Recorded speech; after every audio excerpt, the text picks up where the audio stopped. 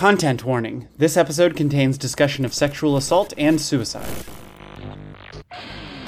Welcome, everyone, to Pen Pen Pals for some more Steins Gate coverage. Coming into the last few episodes. This one is 1920, I think. I'm Alex. Hi, this is Blixa.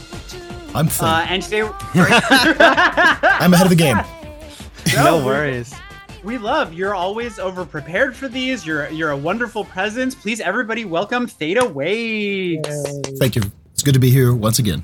You know, I love all of our guests for all of their efforts and their presence, but I especially look forward to having you on whenever we can get you on for this, because you're very insightful. So what is going on in Th8a's world? What are you working on anything? I know you keep a pretty regular seasonal schedule. I do.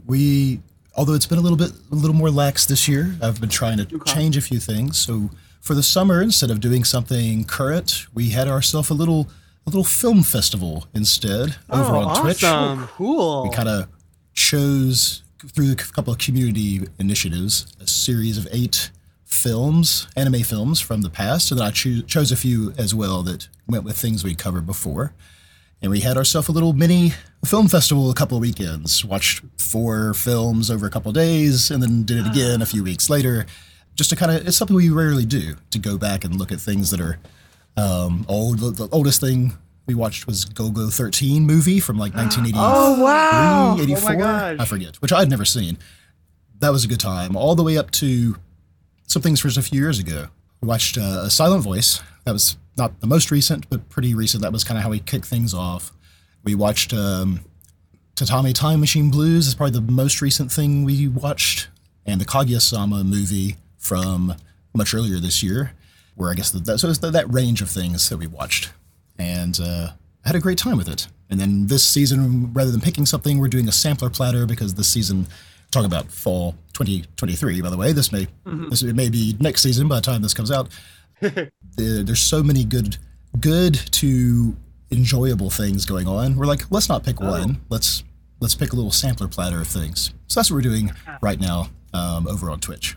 Cool. Do you have a favorite thing that you're watching right now? Well, you know what? I hate to ever pick favorites and elevate anything above the other. But the first thing we chose to talk about was Freerun, which we talked about its 11th episode just 2 days ago. That's been a delight. That's a very different kind of story. Adaptations being executed at a very high level, I believe. And the very end of the season, the end of the year, we're going to talk about Undead Unluck, which is another one that's just getting a all hands on deck kind of adaptation. And it's just, even though those are completely different kind of films, or series, I should say, the effort, the love and attention that's going into them is so obvious that that's enjoyable regardless of how you feel about the premise, at least for my take. So those are the 2 I chose myself that we're going to talk about this season, and my audience has chosen a few more. So those are probably 2 I would think, just top of my mind. Those have been really enjoyable. Love talking about them. Love watching them every week. So just out of curiosity, were you watching Attack on Titan? Yes, but was the key word there. I am not current up to where I could have watched the final part 2, season 2, part A, whatever it is we finally did. And partially because of how that happens. You know, I understand there was extenuating circumstances, but when you start splitting, it's the last season, but this is the first half of the last season. Yeah. The second half is actually not the end of the season as you may have thought, but somewhere in there I'm like, well, I'll just wait till we're done. Yeah. However that is. And maybe by then I need to go back and rewatch before I do. So that's where I'm at. I need to rewatch at least season 4 forward to get to the end. Well, I won't spoil anything. I'll just say, like, I had very strong opinions that made me unpopular. Well, it seemed to be very divisive, which is part of why I hate that I can't immediately put everything down and catch up myself. But I will. But it was an interesting moment for me. Like, I had to think about myself. Like, there's fandoms that I really, really love passionately that aren't necessarily excellent. And I kind of feel like the people who pushed back on me are maybe diehard fans that aren't really thinking about, like storytelling quality, like in the way that I was thinking about it. They're too close to it. They're identifying with the series. I know, but I can't throw too much shade because I've been there too. Yeah, this is a bit of a problem, especially I think the longer the series goes, the more likely this is to happen.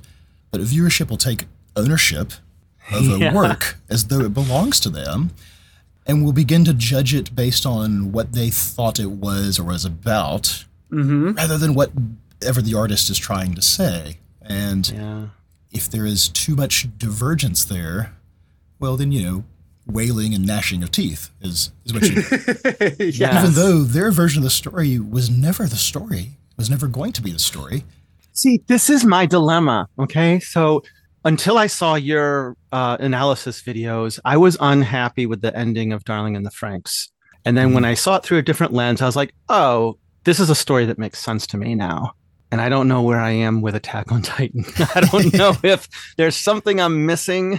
That's always the thing. Is like, is it me or is it them? Which I guess extends to more than just storytelling and artist-audience relationships, right? Yeah. But after years of having the same kind of like, how do I feel about this? How much does that matter? I've been happier just giving the artist the benefit of the doubt all the time. And if I don't like it, well, that's okay. Yeah. It doesn't necessarily mean they messed up. All right. Sometimes I do think artists don't get to tell the story they want, or they didn't quite get it across in the way they intended, or they lost track of whatever theme or uniting elements they began with, because the process of telling a story is a little bit changeable itself. The artist who began the story is not the one who finished it, especially if it goes on for too long. Their own worldview can change in that time. That's true. It's hard to, there's too many moving parts. I do want to follow this up with a personal question, though. Okay. Have you ever watched a show that meant a lot to you personally, like it moved you in a certain way, and then the story soured in some way? I feel like if a story doesn't end strong when it has meant something to me, I experience it like much worse. Yes, definitely. And I agree that an ending that doesn't land exactly can retroactively change a bit how you feel, So what I would reach for as an answer to that was the anime Wonder Egg Priority from a couple of years ago, which I thought was an absolutely astonishing work of art.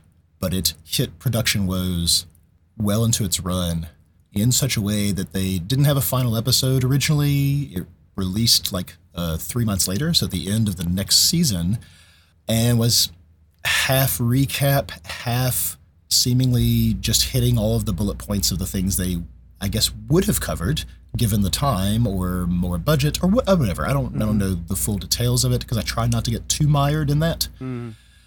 But it's such a low point compared to where we began that it definitely, it's hard to even consider it part of the whole. And so it's one of those things, like if someone dropped a $1 billion lottery ticket in my pocket, I might be like, I could use some of this to try to find those guys. Let's try again. I had those exact thoughts. Oh my God. Because I'm so glad I'm not the only weirdo. No, not at all. I think sticking the landing matters a lot. There's writing advice I heard, 20 years ago, that has always stuck with me, which is that the audience will forgive you almost anything at the beginning of a story, but almost nothing at the end. Oh my God, that's true. You need to know where you're going if you're going to tell a story. And luckily, the story we're talking about today, I think, sticks the landing. Oh, right. Oh my God. Even though that's not today's episode. What a great transition back to this, because I and some of our other guests have had a lot, we've all had our problems with Okabe. We're patient and we watch him grow and we forgive him a lot of stuff because we're like, well, the show's still young. He's going to change. That's the whole point. You don't start with a perfect character and go up from there. That's not how stories work. When that happens, it's boring, Yeah, absolutely. You get Mary Sue. We've had some spirited discussions about Okabe. It's been real good. And we're going to have one today because he very much upsets me in these episodes. Okay. But all right. I know what you're talking about. It's under duress. We're going to get there.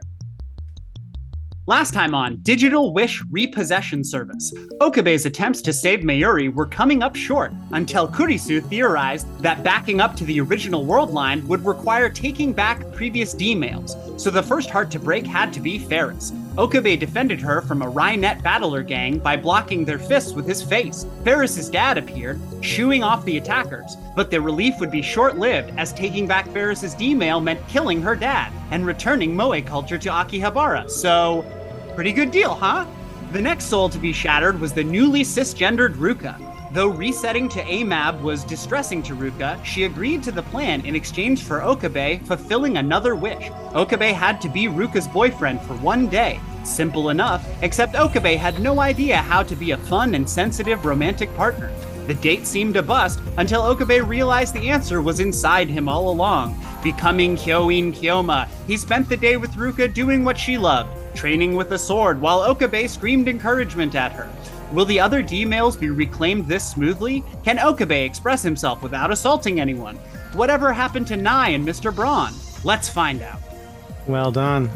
Cool beans. Okay. I am pretty excited about these 2 episodes. I'm vaguely apprehensive. And this is episode 19. All right. 3, 2, 1, play. You know, this is my favorite kind of credit sequence. Doesn't give anything away. Yeah. But the things that seem abstract or just stylistic as you go along start to take on meaning. Not just the scenes that are interspersed, but just, you know, there being multiple versions of everybody, all the gears and time elements and the where people even stand next to each other. Yeah.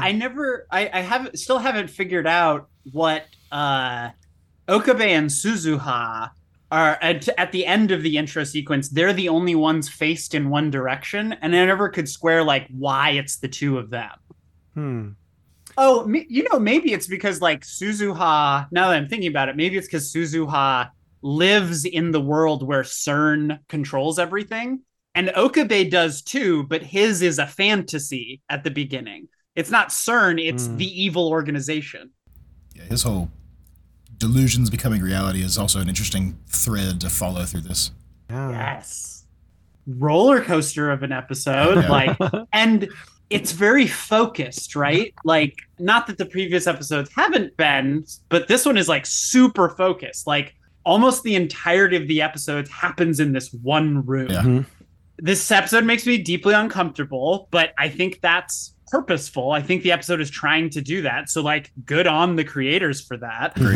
But what I love the most out of this episode is the fake out or the misdirection of, they show Moeka on top of the building at the beginning, and they show the camera tilt like someone jumping off of the building.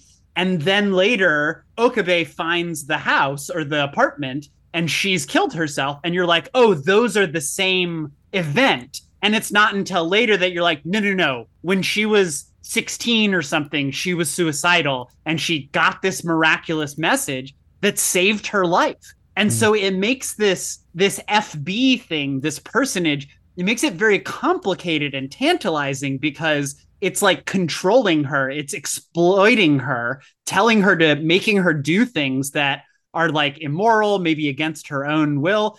But then also it did save her life. So it doesn't excuse the things that FB is asking her to do, but it does complicate that relationship a lot. Feels very MK Ultra, like somebody finding fragile people and manipulating them for control, or like I guess cult-like too, you could say. Someone very vulnerable. It's really struck me watching this. I watched it in years, like I said earlier, is that this is similar to what happened with the undoing of the previous D-mails. And in this sense, both Ferris and Rukako think of Okabe as a kind of prince savior. He rescued them when they were in trouble.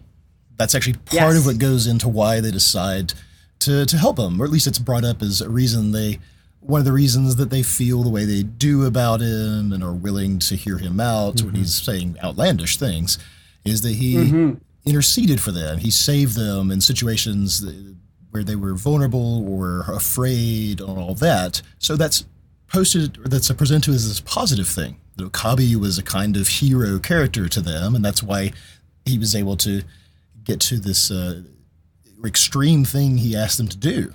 Well, now in this episode, Moeka also was saved by somebody. She was also feels a certain way about FB because of how she feels rescued, but that's presented as the problem. That she has this extreme loyalty. That she's also willing to do extreme things that are asked of her because of having been saved. So it takes that thing, instead of showing it as a universal hero, savior, and how that affects people being a net good all the time, it's the problem, it's the obstacle here. We get the double fake out, the two D-mails that don't change a thing, because you didn't change the way she feels about FB. That's where you didn't use that whole connection to do it. You used a different kind of threat, force, trying to hit her with some ugly reality. None of that works. I don't think I remembered them being so parallel like that from whenever I watched it before. It's interesting. 100%. And it makes the reveal of FB in the next episode like so visceral, because they really are parallel. They're right next to each other for years, maybe. Yeah. I love that juxtaposition of these two, kind of this, the person who saved me, I owe them my life, this almost hero worship complex that happens.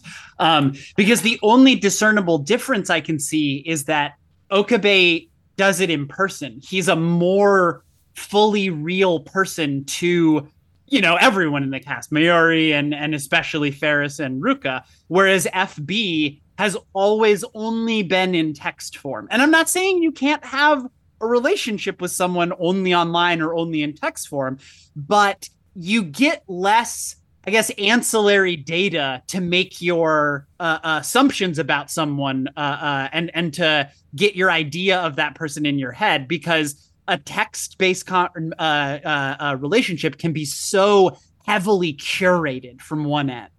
But also there's a real big difference in like the power dynamics between what Okabe does and FB. Yes. Yeah, it's definitely, Okabe is should be a more realized character to them, because, like you said, a curated image is what's been presented. Whereas Rukako and Ferris see all of Okabe's ridiculousness and faults. He is not curated at all. Yeah, it's like, could you curate it yourself a little bit, please? Yes, the filter. They're also the two that play along with his whole Chuni thing more than anybody else too. And there's the danger there that if someone's only over the phone or the internet, or especially text message, they can ghost you, which, like, I'm sure, I don't know if all of us have experienced that. I've definitely experienced that in my life, someone ghosting them. And like, it is this maddening thing. And if the person ghosting you is your reason for living, well then, like, Moeka is inconsolable in this episode, violent even, in to a point where Okabe matches her with like really disturbing violence of his own. But the way it's set up, like the storytelling is really good, because it's completely believable that she would react that badly. Yeah, the contrast to how she'd been before is so deliberate. You understand, once you see this, you're like, oh, that's exactly why it's been this way. She's not just one among all these other odd characters that we've somehow assembled. It is building to this reveal about why she does the way she does things, and then why she's been characterized that. So we have an episode like this where it's so shockingly different than what has come before in many ways, like how things play out, the way she acts.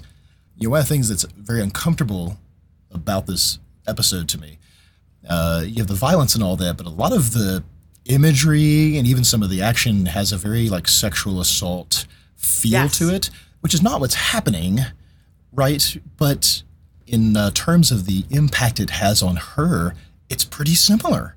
Like, it's that severe of a emotionally disturbing thing that happens to her, the loss of the phone. And so those images let us understand that she feels violated in a very similar way. And we get to share in that discomfort sitting here in the audience in a way we wouldn't if we just saw her fly off the handle and and just be like, no, my phone, please, my phone. That's, how dare you? That just doesn't hit the same. Yeah. So Alex, you wouldn't have done it. Like if you're at risk of being caught and the idea occurred to you, it's like you can feign like an intimate moment and the neighbor would move along. You never know what you're going to do until you're in that situation. But Yeah. I would like to think that I would try to. I understand that Okabe is almost manic because he has Mayuri's life Yeah. as the stakes for this. But I would like to think that I would try to sympathize with her over and over before I did anything like grab the phone out of her hand. Oh yeah. Like she is clearly like an unhinged person, and all of those reactions are not how you respond to someone having a manic episode. 100%. And I'm so glad you brought that up. You put it so well, Th8a. Like it is evoking this sexual assault imagery. This the sexual assault is not what's actually happened, but it is evoking a violation of Moeka. One, like Okabe is kind of manifesting that violation in the here and now, but what we're actually experiencing is the violation of FB, the realization within her that this person was exploiting her, that this person is not who she thought they were. Oh my God, this is complicated. And one of the like details that makes it so disturbing to me is the neighbor, right? Because the neighbor hears a bunch of noise, tries to ignore it, it keeps going, and so she's like, okay, I'll go check it out. And then she sees what does not look like a consensual, even if it's like a kink, exhibitionism thing, it does not look like a consensual scene. And yet she doesn't do anything. And like, I'm not a call the cops person, but I can't believe that she didn't call the cops or go in there herself or rouse the other neighbors or something, right? I've heard that if you are being assaulted on the street, you don't yell rape, you yell fire, because there's something so disturbing about sexual assault that people just go, no, I don't want to deal with that. Yeah, there's several things at play. There's diffused responsibility. Like people will convince themselves, like even if it's clear they're the only chance for help, they'll convince themselves that someone else will help because they're scared of getting involved. And then like specifically in Japanese culture, I don't remember what it's called, but like not wanting to be wrapped up in someone else's drama. Like they had to make a law about it. God, it equates to something like a Samaritan law. Like if there's someone in distress and you don't help them, like you can be charged for that. But I did want to be a little provocative about this scene. I want to talk about our emotional reaction and our intellectual reaction. Okay, so I've been talking to some trans masks lately. These are people that pass as male very easily, and they were lamenting about their role in our culture. Yes, there is male privilege. Yes, that's a thing. But, men also suffer from imposed gender roles, like what is and isn't expected of them. Specifically, was talking about like sexual tension and consent, and suddenly these trans mask people feeling like that their consent didn't matter.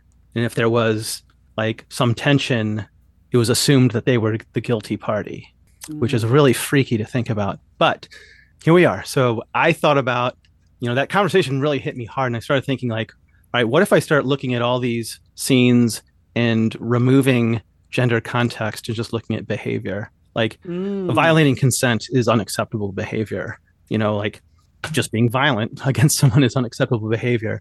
But would we feel differently if it was two women or two men? And I think if a lot of us, maybe not us here, but maybe a lot of people, if they're honest with themselves, they would feel differently. They wouldn't feel as like uncomfortable watching this scene because there's this gender stuff that's just indoctrinated in us to like not look as badly on this versus that, or look worse on it, this versus that.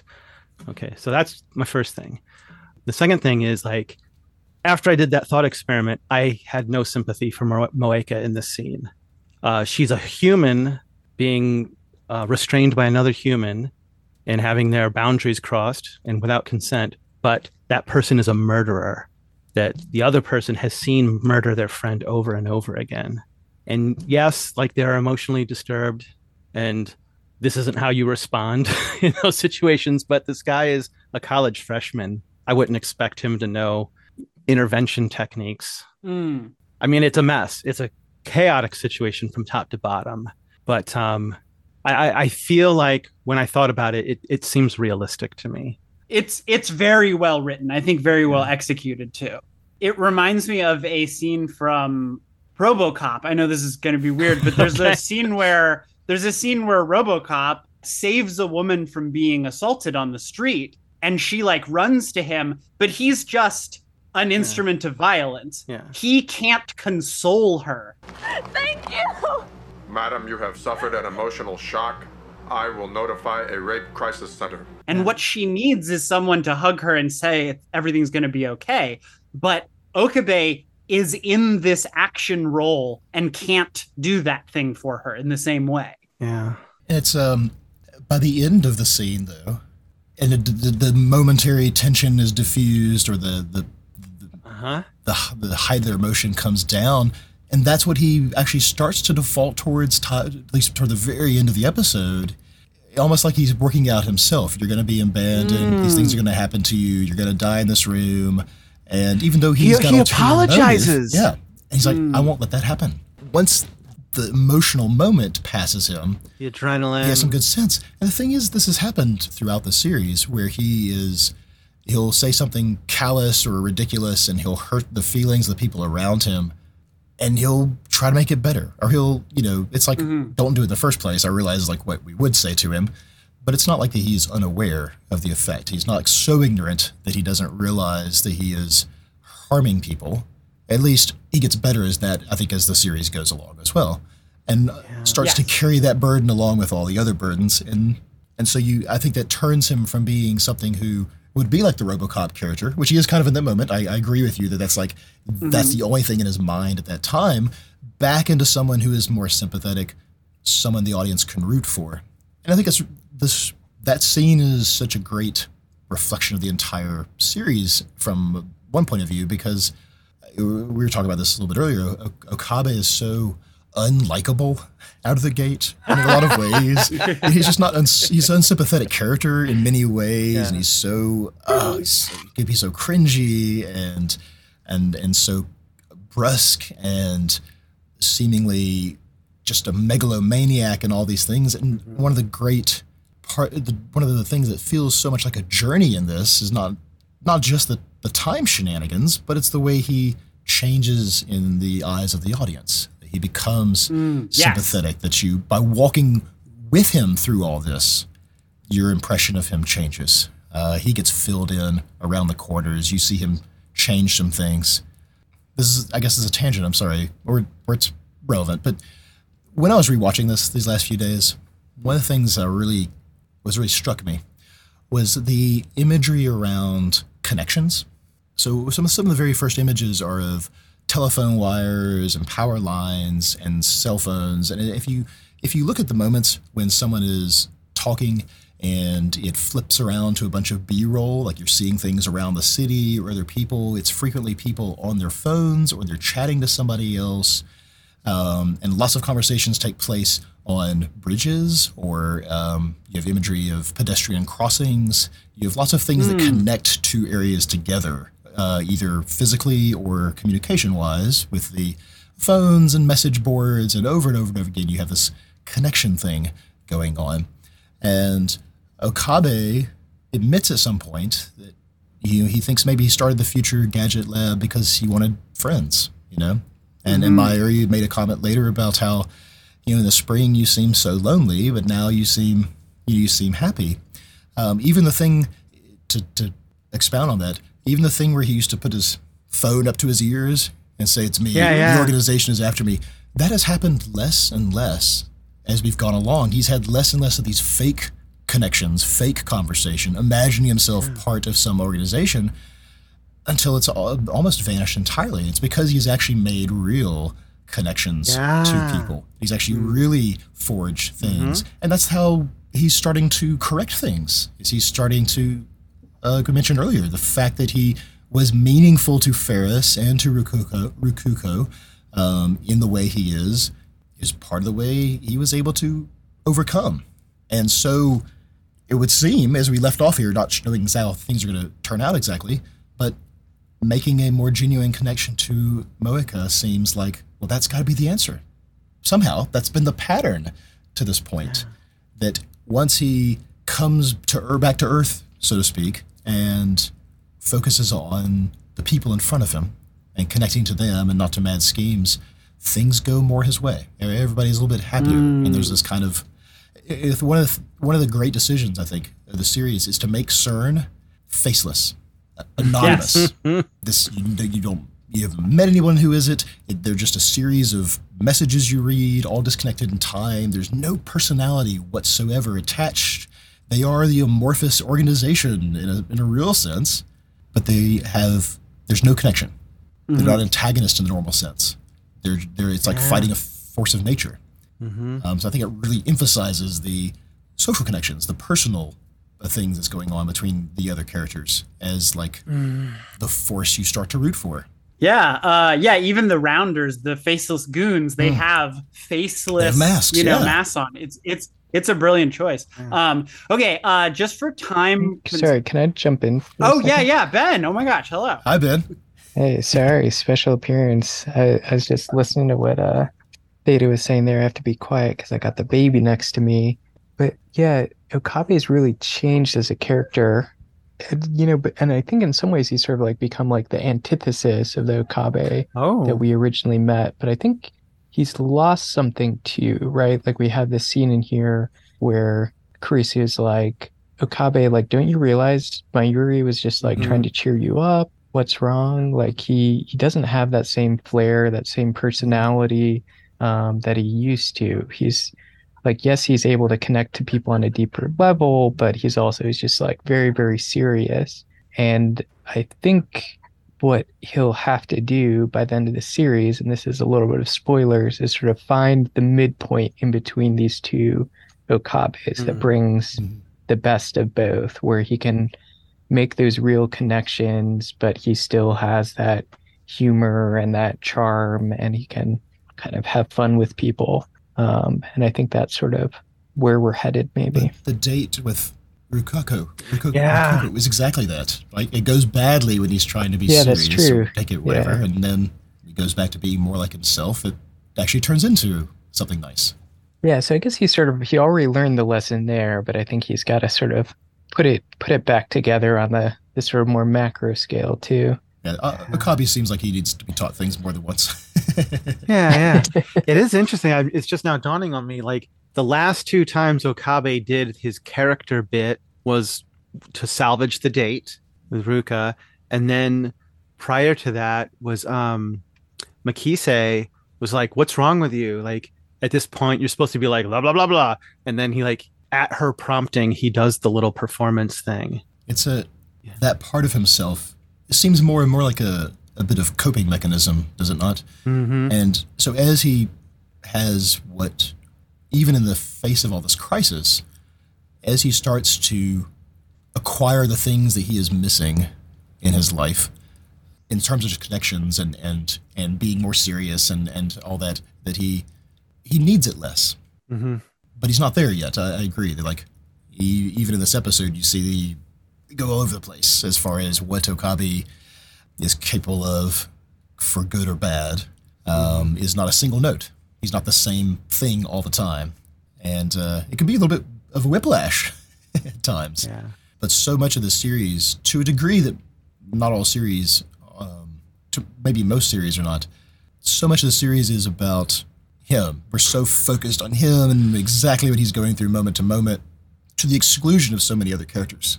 Yeah, it's a great turnaround. My final thought about this episode is that the implication of like the way Moeka was manipulated, I would only assume that the rest of the Rounders are the same way, that they're these damaged people that are just being used. Yeah, they're vulnerable and therefore targets, I guess. I would be curious to see how that happened with everybody else.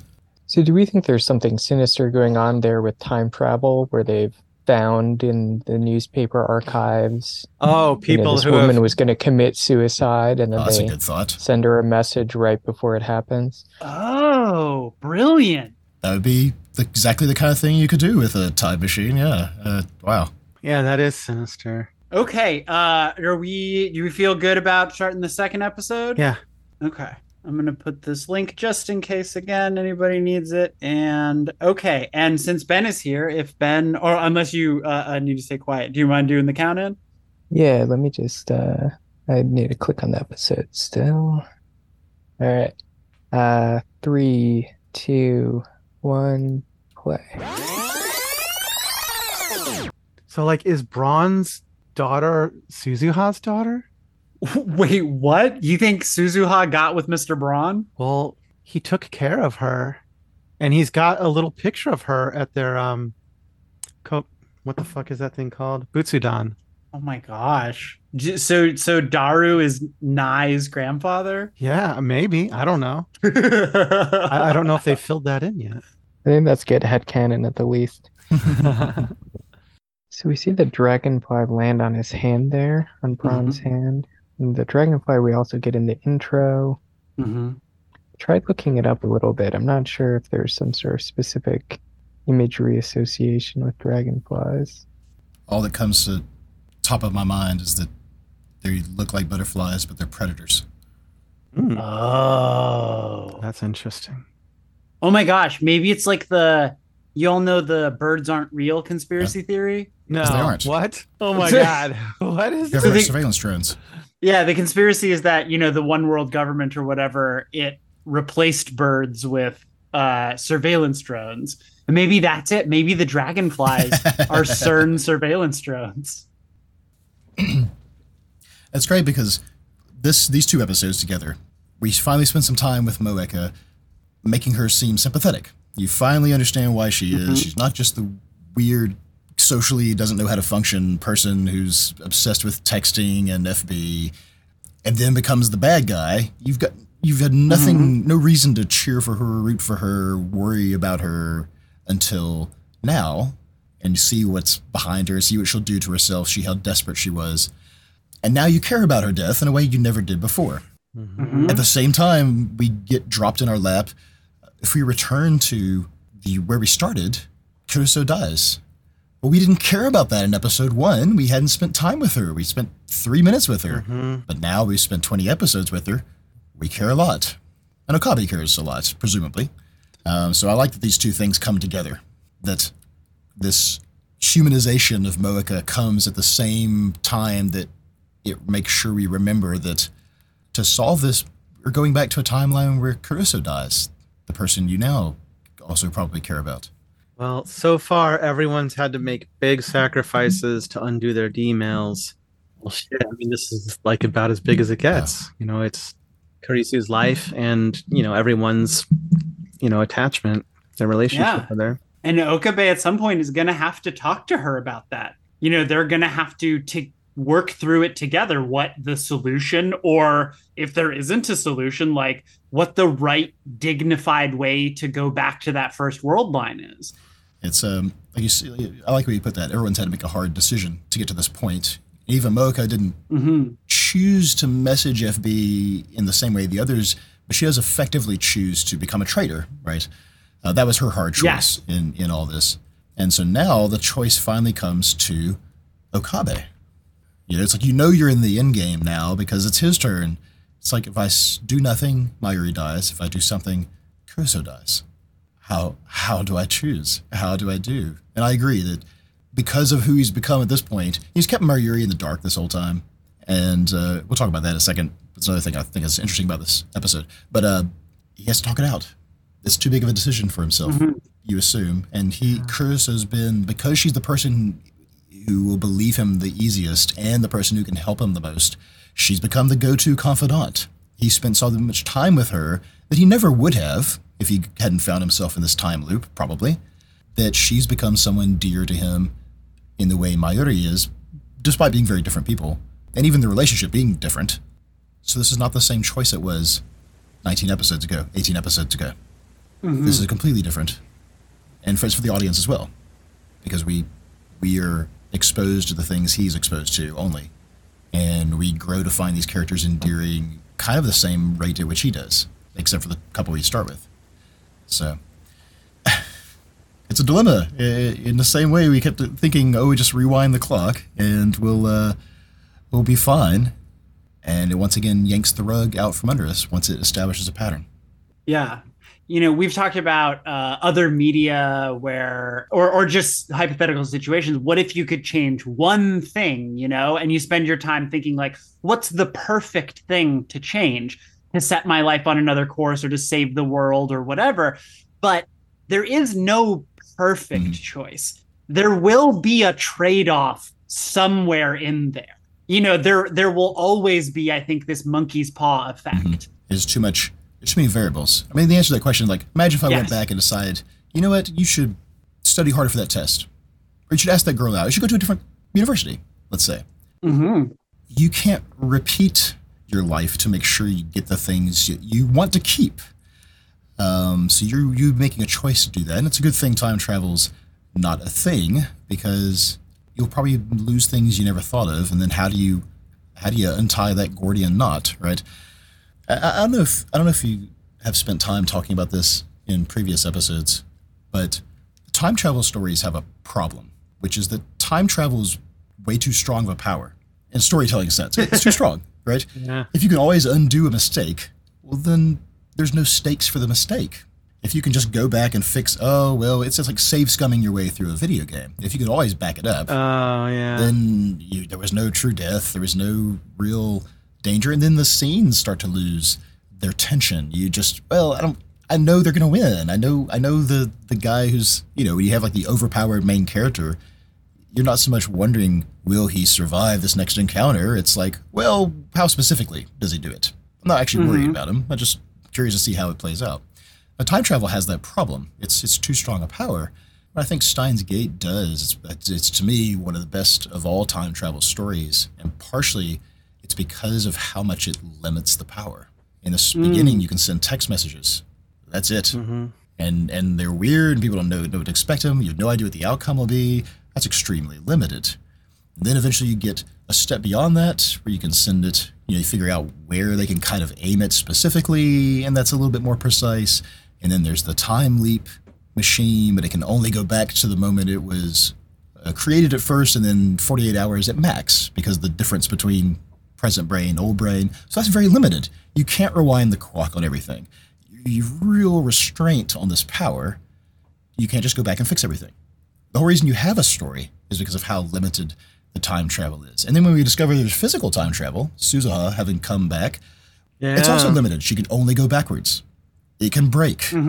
What do you do when you're broken down in your time machine? There is no time AAA to call. Yeah, and your dad hasn't even been born to help you. Yeah, it's like, what are you going to do?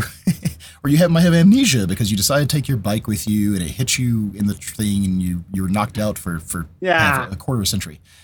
So I think Steins Gate works to the degree it works, that we have these very tense moments like this exactly because how limited their time travel is. You can't just go back and figure out how to stop Kuriso from dying and everything's fine. That's just not on the table.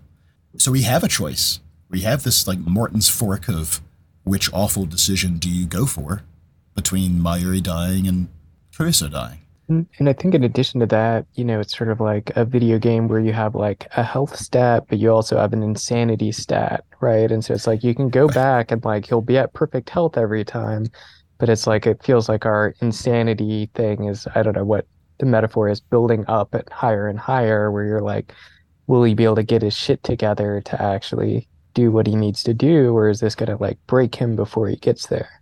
Yeah. Will you even remember which timeline you're in? Because the more you jump back, the harder it is to remember what actually happened for the people around you. I appreciate that it's like that for the audience too. I always love a story when they go to great lengths to make the audience feel the same way as your point of view character. Make them feel the same feelings, or in this case, the same confusion. We get so many jumps, you're sitting there thinking, okay, wait, we're in this one now. This was back in episode like 10, I think, but I don't really recall. Do we know this information yet? Who is who this time? And so we also have trouble keeping track of it as we get here We also are getting further and further from that original story. And so at the same time, the Okabe has been building more connections, right? More relationships and coming closer to the real world in a sense. Once he starts doing all this to preserve that, he's getting further and further from these people. They're becoming strangers. He's becoming a stranger. He's pulling away. So with this focus this time on how he and Mayuri have not spoken in a while, that she feels like he's slipping away from her, is really meaningful. And the more he tries to save it, the more it seems to be slipping through his hands. So that's that insanity meter. I think that's a great way to put it. That like, who will win out first? Does he lose his mind or make a mistake he can't walk back from, or does he find a way? It is one of the things that makes him sympathetic, right?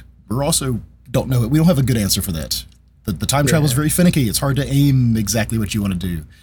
You don't know what the consequences are going to be. I just feel like that builds a lot of empathy between us and Okabe that's not there at the beginning of the series. And I think going back to that idea I was sort of mentioning of, there's like the early episode Okabe, and then there's the serious Okabe now. I mean, that early episode Okabe, that personality was the personality he kind of created with Mayuri, and like to connect with Mayuri when she needed that connection. So I think it makes sense that she, more than anyone, feels like this new Okabe, isn't the Okabe that she knows and loves. And he's going to need to find that old Okabe so he can connect to her again. And I think you pointed this out, Alex, that she's the one that he leaves in the dark kind of more than everyone, maybe out of this trying to impulse to protect her from all of this. Yes. But he's going to need to figure out how to connect with her and let her in. Absolutely. Damn. So I forgot how this show ends. I want everything to turn out okay. I don't think it's going to. And like, Ben, what you just painted is like beautiful, but I don't think that's going to happen. Like, trauma, it just changes you and you can't go back. Like things get lost and destroyed. And like, I just can't see Okabe going back to that lighthearted role-playing dude. I think that's very common in stories where you have someone who is like a well-intentioned extremist, the someone who becomes the Terminator as like a character archetype, that because they choose their mission or their goal over everything else, the story is often about them seeing that through, but invariably they lose something. Invariably there's a price to be paid. And whether it's their sanity or their relationships or unfortunately, I could name anime examples, but that's spoiling all of them, right? Because after you say that, it's kind of hard to talk about some time travel stories, because just knowing it's a time travel story is a spoiler for some stories, that it has that. And I agree that keeping her in the dark is one of those things that it makes sense, but it's doing damage to both of them. Yes. Even if he gets back to the original line, he's going to carry this with him and everything he went through. And Mayuri, this is the thing I want to bring up again a second ago. Nai, Mr. Braun's daughter, we presume, is a little bit like Mayuri in the way the story works with her, in that she is an innocent. She's not involved. There's nothing on her hands. The same reason he's keeping her out is also the same reason that it seems like the right thing to do is to protect her at all cost. She's almost an avatar of innocence and lack of culpability. You can blame Kuruso and Okabe and Daru for mutzing around, and Suzuha or whatever, and Moika for getting involved, and you can pass a little bit of blame around. Like everyone's done a little something everyone tried to change things. Everyone was dissatisfied with the status quo in some way. Even Ferris comes into this, but Mayuri is not. You can't pin anything on her. Nothing that happens is her fault. Just like Nai is such an innocent child, has no idea what her father's been up to, how he's done this. She's preparing a meal for the two of them, has no idea. And it's tragic because of that, but you also can't blame him. I mean, you can blame him, but like it's harder to blame him for wanting to keep her from what he knew would happen if he tried to run, if he tried to pull back. But of course, the two of them will never have a relationship again because he's dead. Well, and Braun is a puppet on a string too. He makes a great foil, a great parallel to Okabe. And even Moika, that's someone who does terrible things in order to protect this one thing. And for her, it's a little more myopic. It's a little more like, it's this relationship or imagined relationship with FB, but that's the one thing that keeps her going, that lets her do terrible things. There's one thing. Now we're talking about Mr. Braun. There's one thing I wanted to mention. I watched the sub right now with you, and then I watched the dub to do the outline. And there was a fabulous two very different translations for a line for Mr. Braun, but both of them just poetry. He says, when he's talking about growing up dirt poor, and he says, this line drops down to you. And he says, in the Japanese, he says, as thin as a spider's silk, and as you climb up it, you realize your hands are getting dirty too, which is really just says so much in that little line. But in the English dub, they chose to translate it as someone drops this rope down to you, you climb up it, only to realize that it's actually a noose. And you're already caught in it. You're already hanging yourself, but there's nowhere to drop to. So you just hang on inside of this thing that's killing you as long as you possibly can. And I just wanted to note it because both of those lines say so much in so few words. Yeah, this feeling of not having a choice. Yeah. Yeah, I don't know. I'm in my emotions now. It's just grim. It's so good. And, there is this continued theme or this dramatic irony that these incredibly emotional scenes happen and then we erase them, right? Right. Okabe goes back and they didn't happen, but they only don't happen diegetically. Okabe, it still happened for him. He still watched Mayuri die over and over. He still just witnessed Mr. Braun shoot himself in the head like a champion chess player, right? He shoots Moeka without a second thought. It's so matter of fact when he does it. And it's the same way when he turns the gun on himself. Well, anyways, Okabe is experiencing these things, so they are real in a sense, but Okabe is also our lens. So they do happen. They are still there because we have a memory of them. And that's I don't know, I'm often fascinated by stories where someone is mentally ill and they are having these experiences that aren't strictly real, but they're no less affecting their physical being, their reality. And this story does not disappoint. It's a hard thing to sit with because, it would be nice to overwrite that trauma, but you don't actually get to. Okabe still has it inside of him. Yeah, there's some bells that can't be unrung, and we have to experience it too. I think that's what the series does well, is make sure we understand where Okabe is coming from, and it helps us understand why he makes some of the decisions he makes, or why he has some of the outbursts he does, or why he becomes the person he is versus how he was earlier in the series. And it takes us along emotionally for the same ride. We share in his perception of stakes. And the other people who are fighting for what they believe in too, we are less sympathetic to, purely because we're not seeing their point of view, right? We're not riding around with them to the same degree. I used the term a second ago, the Terminator, and that's a TV Tropes term. I may have brought it up before. It's because I like that kind of character type so much. It's someone whose determination is basically what drives them. And the reason I like it so much is because you can set up multiples of those in a story and aim them at each other, and who is right or wrong doesn't matter. What it is that they're driving after doesn't necessarily have to be this is the moral choice, this is the immoral choice, therefore the moral choice wins because I want you to have an idealistic takeaway from this work, or the immoral choice wins because I want you to take a cynical approach to what I just write from the artist's point of view. With Determinators, you can give them all good reasons and just aim them at each other and let them crash into one another or fight with each other, and there's not a choice. Your choice as the audience sometimes comes down to not what would I do, but which character do I care about? Yeah. So Mr. Brown he's a Determinator. He's doing all these things to protect. He got enmeshed in things, but he's got someone he cares about now. From his own moral point of view on the world, he's doing the right thing. He's making the only choice he thinks he can make. He's not running. He's putting himself in the line of fire in a very literal sense to keep protecting his daughter. Yeah.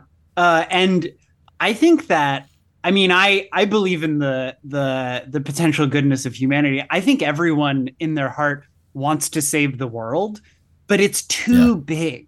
You have to find some way to materialize that want. And the most realistic thing is to save one person, to save a world.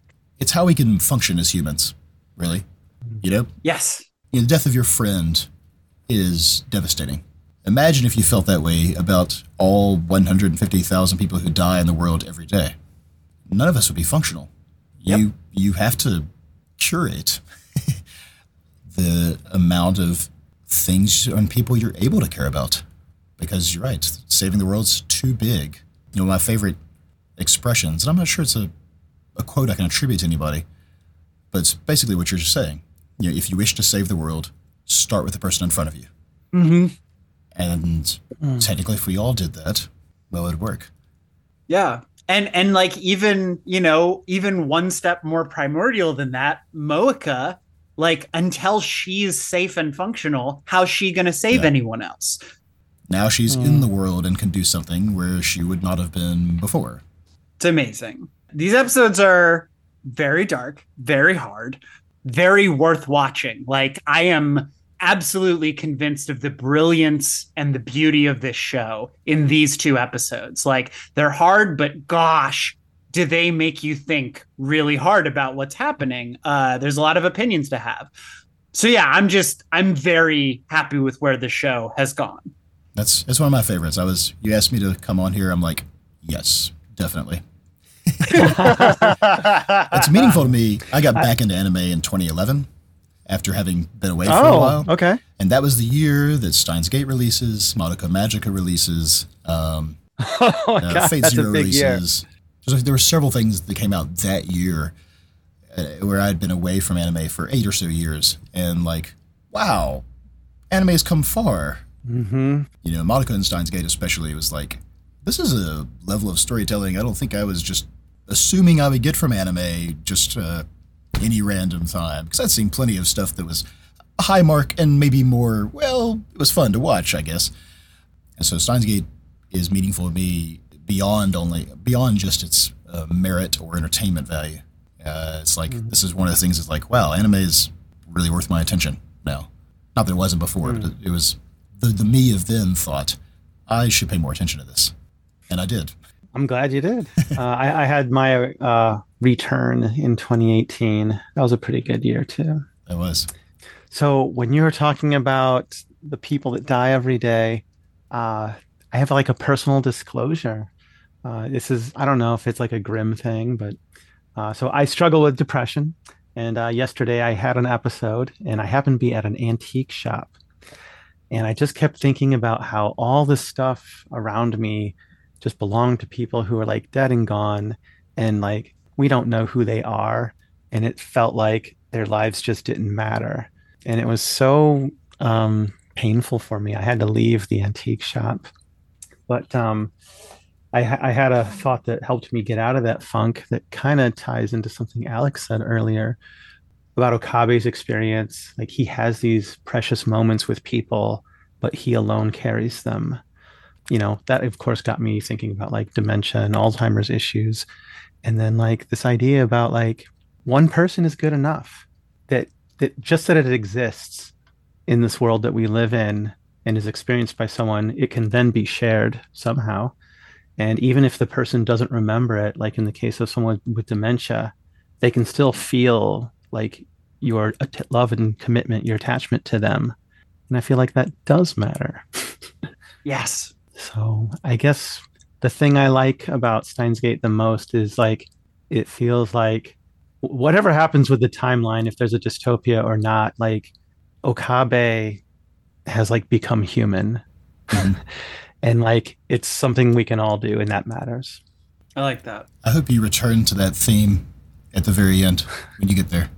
I'll hold on to it. It's a little bit of a topic change, but since Blixa, you came up with that theory about Suzuha and Mr. Brown, I was going to say, I was looking up on the Wikipedia, and I don't want to spoiler anything, but there is a manga spin-off series that is about the timeline where Suzuha goes back, and it's Really? like her and Mr. Brown. Interesting.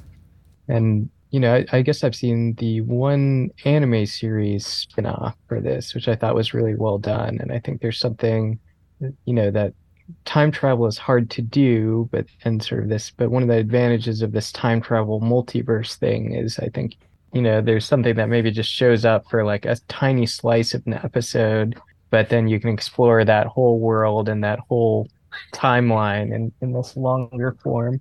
Yeah.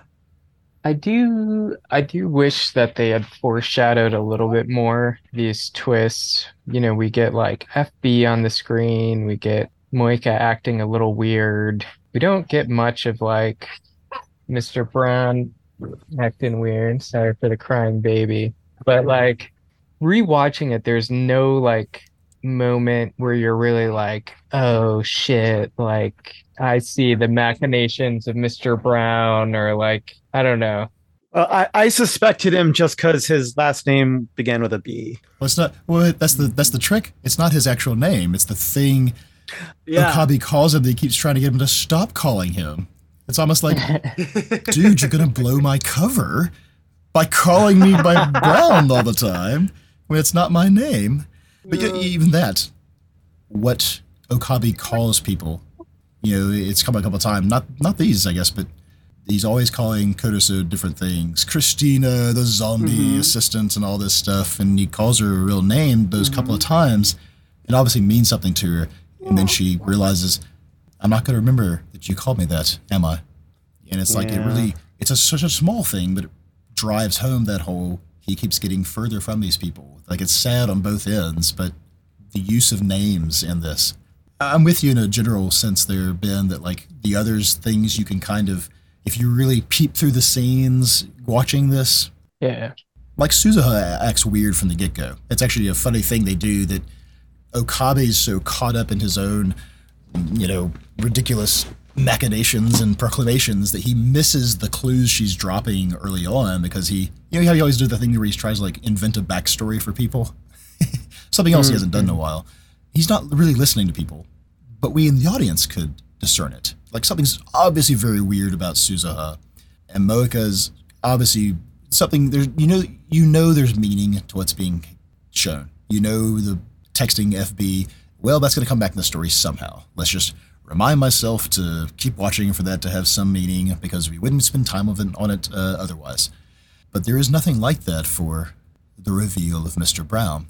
But I guess in a sense of surprising the audience way, because they set up that something was weird about Suzuha and Moika, it makes us think we have all the information we need, that there's no more surprise, that the reveal is going to be something you're trying to imagine what it is, even the misdirection of thinking it's a woman, Yeah.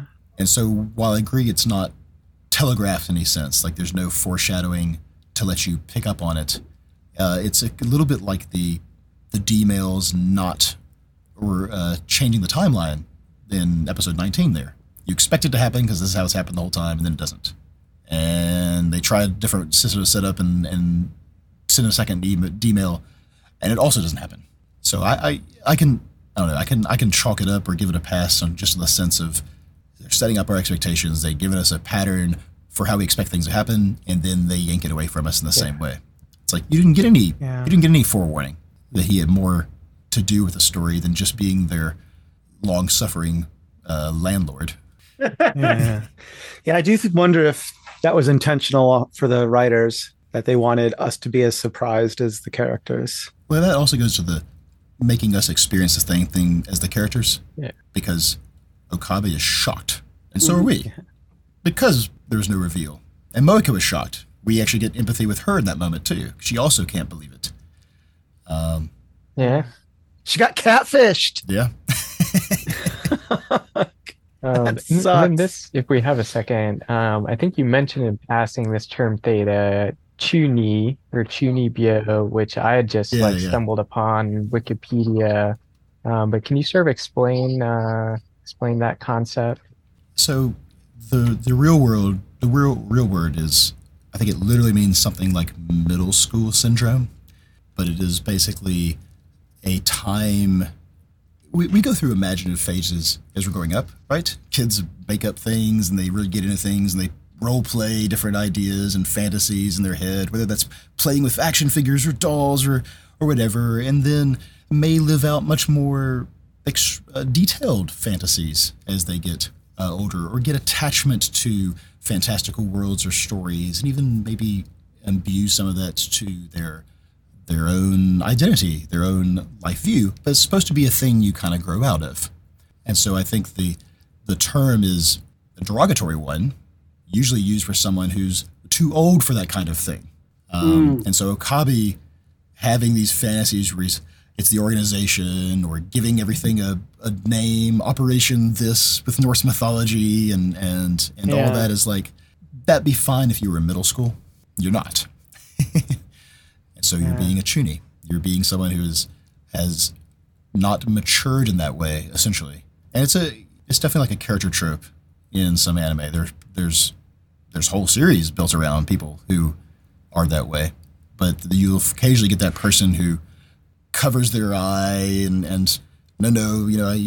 it's sealed. A dark god is sealed behind this eye. You can't look at it. That's why I have to wear an eye patch. It's not real, but they partially believe it. It's a way of making reality more palatable to them, and it's almost always a sign of either some kind of immaturity or some kind of trauma or something that they are. It's a coping mechanism or just a rejection of the reality they find themselves in, and so it is usually treated in story as a character flaw if they're going to change, or their weird quirk that makes them endearing, I guess, if they don't change. And so in Akabe's case, we move away from that as things get more real for him as far as the stakes go, but also as he starts building all these other connections to other people. Yeah, so I think the wiki lists him as having it, and also Ferris-chan as sort of having touches of that. And something that I thought was funny, they said there is, I forget if it was an actual subtitle they gave to Don Quixote, or just someone once suggested that the subtitle should be 50-year-old with Chunibyo with middle school syndrome. I've heard something similar, that Don Quixote is like the original Chuny. Yeah, exactly. So maybe it is this trope that goes way back in literature of having this sort of deluded main character. Yeah, I think different than this series uses it differently than like say Megumi from Konosuba, right? The sorceress explosion, that girl. Yeah. She's this to a T. She comes from a whole, well, I guess that's later seasons, but she is exactly that archetype. Everything's grandiose and needs a big introduction, and she cares about the flair of it. But that doesn't change because that's a comedy. That's her bit. We don't get away from that. In Steins Gate, it's obviously a manifestation of something within Okabe, and as his situation changes as he goes through all this, he gets away from it.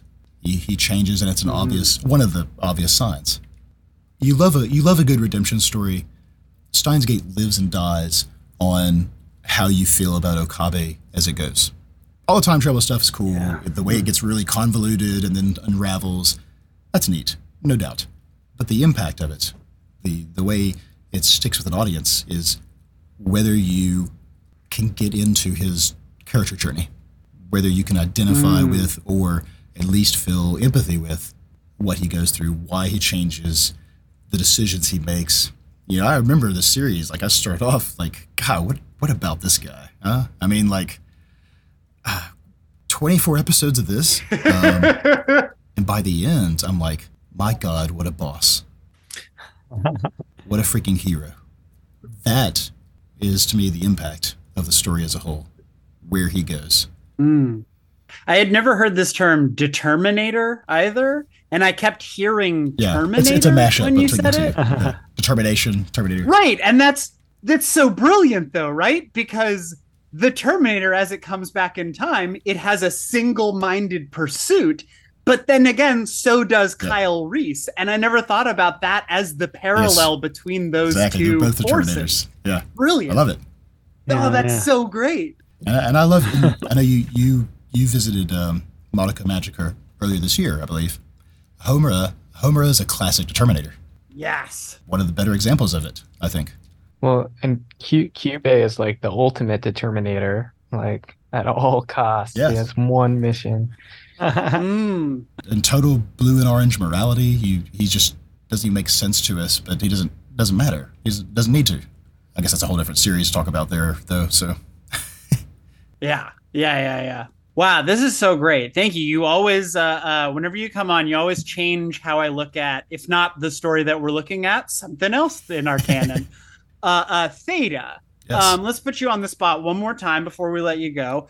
If people are enjoying Steins Gate, is there anything that you would recommend to them that tastes the same, or maybe even just something to come down from it? So I'm prepared for this question this time. Hey. And I have two answers. One, if you want something very similar to Steins Gate, my answer is not an anime, but a live-action film called Edge of Tomorrow, also called Live, Die, Repeat. With Tom Cruise? That is as close to a similar, different kind of tone and arguably a different genre in some sense, but that is as close to repeating this whole thing that Okabe's going through as I think there is in another work as far as things exactly. And it's only a couple hours, so it's a much smaller commitment. Yeah, I have that manga somewhere around here. Yeah, the All You Need Is Kill or something like that is the name. Like a name that does not work. No wonder they couldn't figure out what to call the actual film. So that would be my answer of something exactly like Steins Gate.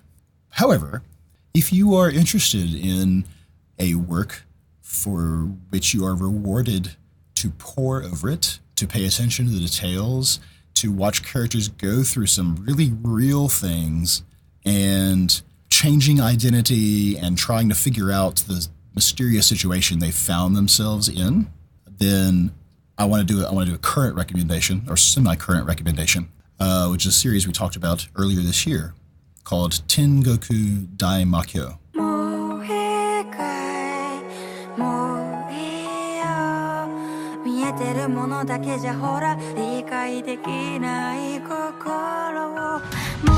Which you'll see distributed, you'll sometimes be referred to as Heavenly Delusion. That's what the manga is distributed under here. Mm-hmm. That was 13 episodes in the season earlier this year. And I'm not going to tell you a thing about it, except that A, executed at an incredibly high level. The team had way more time than most teams get to work on it.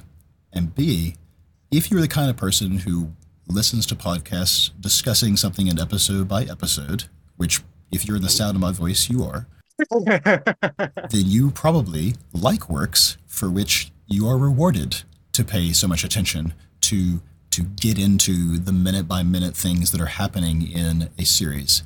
And from that point of view, Tengoku Dai Makyo will reward you in spades. And the story's not over. I think manga's still ongoing too, but an amazing adaptation, those first 13 episodes from earlier this year, from 2023. All right. I've been looking for a modern anime to check out.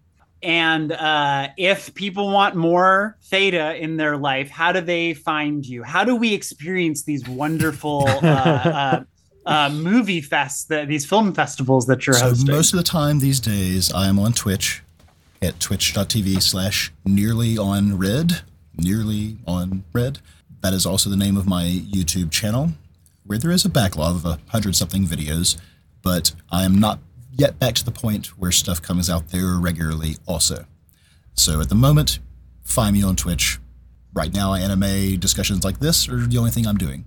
But yeah, that's it for the moment. Just the Twitch streams, just continuing to discuss things that are current. And so it's nice to come on here and discuss things that are 12 years old. Yeah. We're always stuck in the past. Well, it's easier to know winners and things worth your time after they're over. Yes. After novelty has worn off and the things that stick in your mind are worth discussing. Like I mentioned, 2011, Monica Magica, Steins Gate. They've stuck in my head all this time, and those are the two you've done here most recently. So, All right, if we're ready, 10, And Pals. L, Psy, Kong. On, Groove.